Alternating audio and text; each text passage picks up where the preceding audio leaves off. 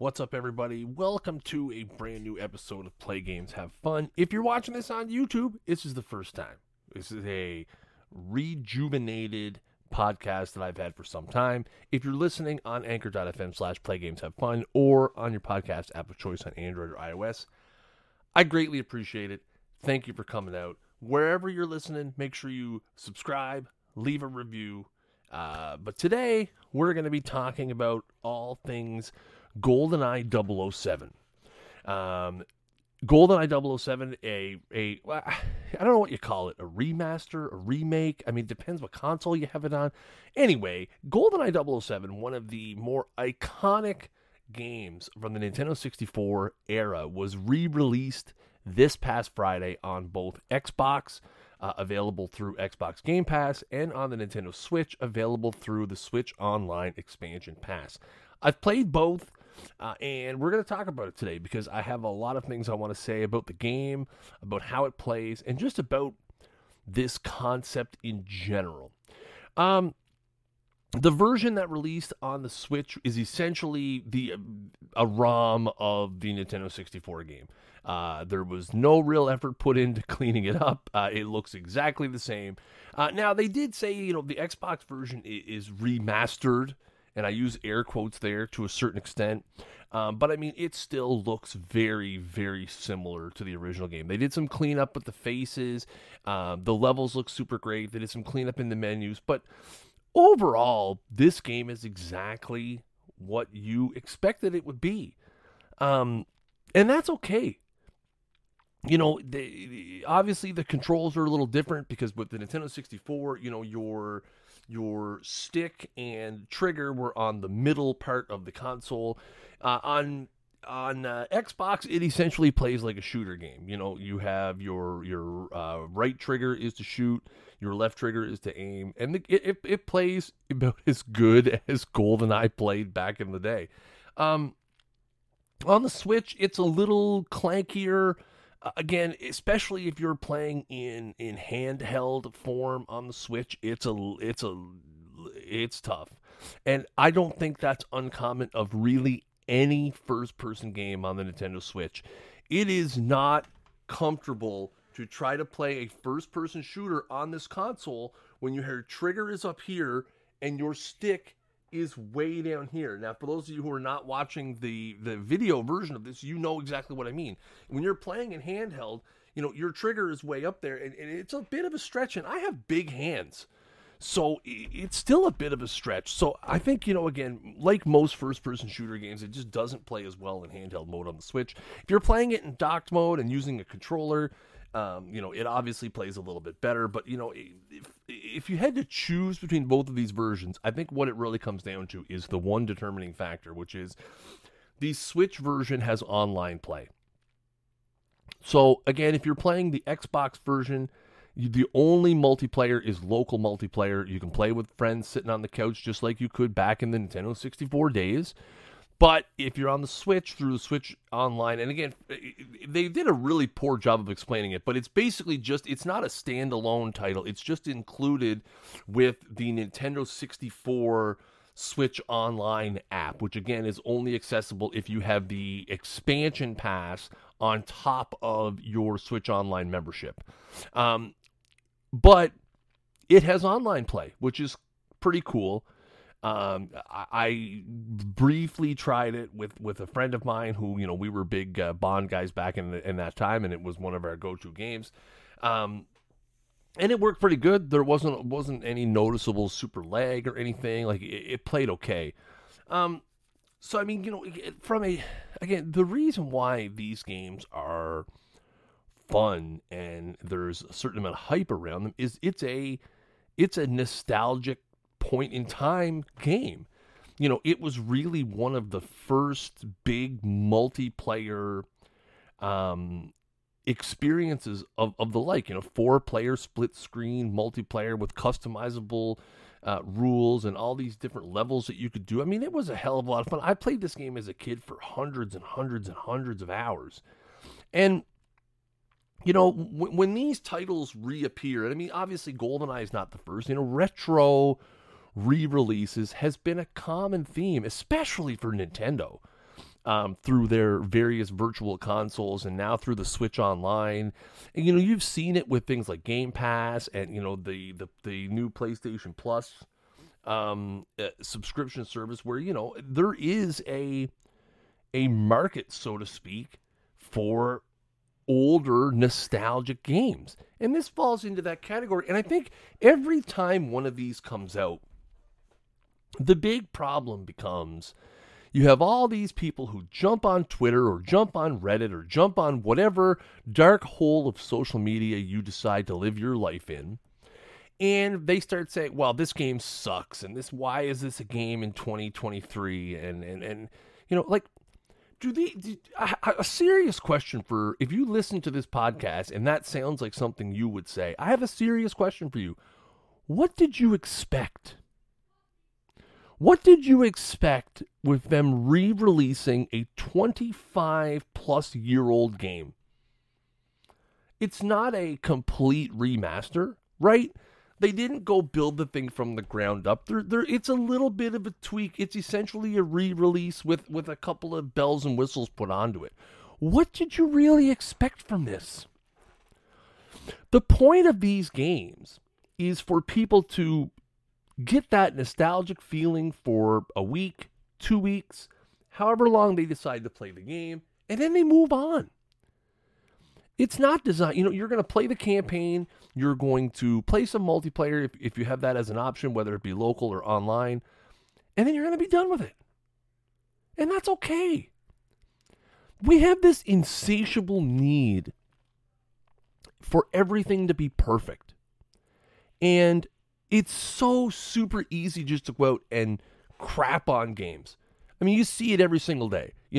All of the games that I play regularly in 2022/early 2023, MLB The Show, Call of Duty Modern Warfare 2, PGA 2K23, Madden 23, they all have a very large component of them, their communities, that just crap on the game constantly. That's all they do. Crap on the game, crap on the game, crap on the game. That literally, their only existence in those communities is to crap on the game. And it's, we've gone down this rabbit hole before of social media and how easy it is for people to be negative and to spread negativity and hatred and condescending comments. I mean, it's super easy. But honestly, when something like this comes out, and again, easy for me to say because GoldenEye is a major game, in my history and my persona, and it means a lot to me as a title. But I don't have unrealistic expectations. I might not play this game beyond next week. And that's fine. On my Game Pass subscription, it costs me nothing. On my Nintendo Switch Online subscription, it costs me nothing. I will enjoy it for the week or two that I will enjoy it, and then I will move on with my life to something else. And that's okay. I think there's, and again, I don't want to say it's the younger gamers, because that's not fair, because there's plenty of people my age who have the same wrong opinion. I think it's one of those things where when these things happen, they're done for a reason, and people fail to see or agree with what that reason is. Everybody wants a AAA game that blows them away with 50 to 60 hours of content and a bunch of DLC that they're going to complain is too expensive. And everybody wants that out of every single game. That's just not realistic. That's not the world that we live in. I am a firm believer that people would be happier and more content with gaming if they just realized what they actually want and then go out and find what it is they want. Hey, you want to be you like diving into strategy or simulation-based games? Hey, man, I've got a list 50 long for you. You want sports or non-sports? I give you OOTP. I give you Farming Simulator. I give you 2 Point Hospital, 2 Point Campus. Like that, and that's just to name a few off the top of my head. You like survival games? Hey, I would strongly recommend, if you have Game Pass, go download The Long Dark and play that. It's freaking phenomenal. You like sports games. Well, there's a million sports games to play. Are any of them perfect? No. But can you have a lot of fun with them? Listen, for all of the issues that Madden has had this year, I'm still playing it every other day in a franchise that I have, and I'm still enjoying it, all its faults and everything. Because I go into it knowing it's not going to be perfect. And I think that's sort of, when you look at GoldenEye as a great example, it wasn't a perfect game when it came out. Seen a lot of people saying it wasn't even the best first-person shooter on Nintendo 64, and there's an argument to be made there, and everyone goes to Perfect Dark, and I say, listen, Perfect Dark had to be a better game. Why? Because it came out 2.5 years later. If it came out 2.5 years later in that era and wasn't a better game, then what the hell was the point, right? That doesn't decrease my enjoyment of GoldenEye. The music is still there. The gameplay is still there. The quirks of it are still there. Going through the facility for the first time and running into 006 and finding Dr. Doak and, it's all there. It's recreated perfectly to what it was then. I just wish more people would enjoy more games for what they actually are. This particular instance, their idea was, hey, let's bring back some nostalgia for people to play. And, you saw the hype that came out of it when they announced it. And, the people asking, where is it? Now we have it. And, and again, I think it did exactly what it needed to do. It's a one-to-one representation of what GoldenEye was originally. Again, all of the music is still there. The characters are still there. Even like when I went to download it on Game Pass, and you see the thumbnail, as I call them, the icons for the game, and it's the original title, with Pierce Brosnan front and center. It's fantastic, and I think that's exactly what they were trying to do here. And if you have not given it a try yet, do not let the naysayers get you down. I'm not telling you should go into it, and I'm not telling you should go into it and try to, expecting a AAA 2023 game experience. You're setting yourself up to be disappointed. If you would like to relive what GoldenEye 007 was back in 1997 when it first came out in a modern day setting on a modern day console, then this is for you. Go pick it up, give it a try. Because it's a lot of fun. And if you're a friend of mine on the Switch, holler at me and we'll get some multiplayer going. And we'll play Rockets in the Stack. And I will kick your behind.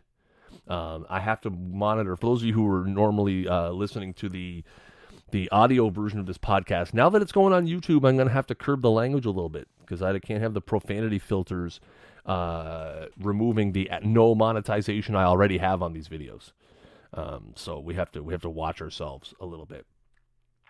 So anyway, what do you think of the GoldenEye 007 remake, re-release, remaster? It's neither of those things. It's just a release. It's GoldenEye 007 for the Xbox and the Nintendo Switch. What do you think? Have you played it? What other games from that era, beyond Perfect Dark? Because I know everyone's going to say Perfect Dark. We want Perfect Dark. But what other N64 games? I think N64 has been sort of an untapped thing for Nintendo. What other N64 games would you like to see re-released? I know I spent a lot of time with Pokemon Stadium. Was a lot of fun. Obviously, now that GoldenEye is here, Perfect Dark I think is another one. But what other N64 games would you like to see re-released? Let me know in the comments down below if you're watching on YouTube, or if you would like to interact with me on various places on social media. Twitter.com/SnaggleJ. You can go over there, and it's got links to the Discord as well that you can jump in and have a chat. I greatly appreciate it. Again, thank you so much for listening to and or watching today's episode of Play Games Have Fun. Make sure you subscribe. Make sure you tell a friend. And I will be back soon. So it has been me, your main man, Snaggle J. And until next time, peace.